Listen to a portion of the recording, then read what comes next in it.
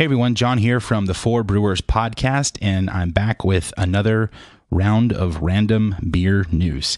Today we're talking about some breweries that recently closed, two of which are in California and one is in Cincinnati, Ohio. These breweries are American River Brewing out of Rancho Cordova, California, Rubicon Brewing out of Sacramento, and they've been around for 30 years, and Blank Slate Brewing Company out of Cincinnati, Ohio.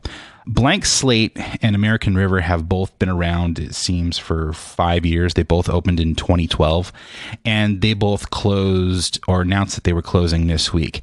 Blank Slate seemingly closed out of nowhere. They just ceased operations effective immediately. That's a quote from them.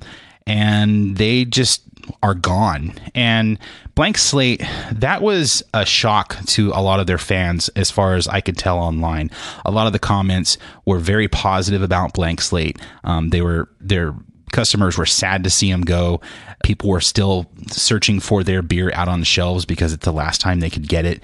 It just seems weird that they closed to all of their fans, and the company didn't really give an explanation as to why they closed. As far as American River Brewing goes, they kind of said the same thing. They're ceasing operations, they're closing the tasting room, and they thank their customers. And they hope that they'll come back one day. Jason Harris, who's also on Four Brewers, made a comment on one of these threads about American River, and he went to Untappd and he looked up their beer ratings. And they didn't have the best beer ratings, which that doesn't mean, well, if you don't have good ratings on Untappd, you're going to close. It just gave some insight to the company because we've never heard of them. I've never heard of American River Brewing.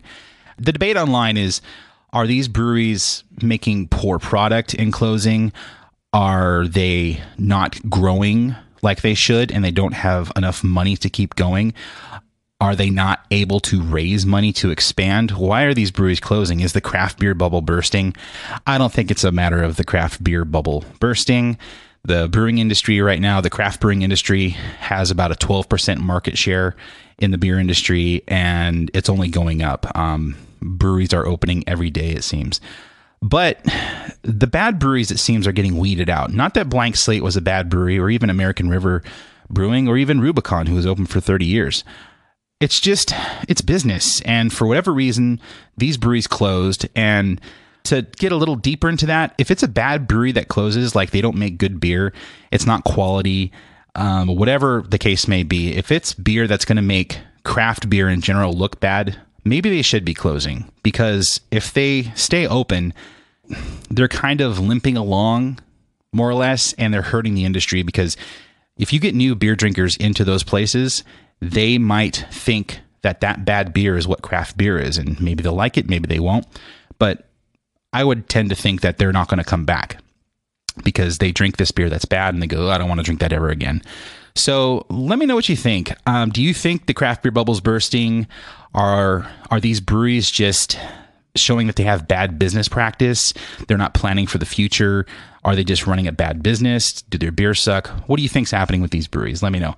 Thanks for listening to another random beer news, and tune in tomorrow for some more.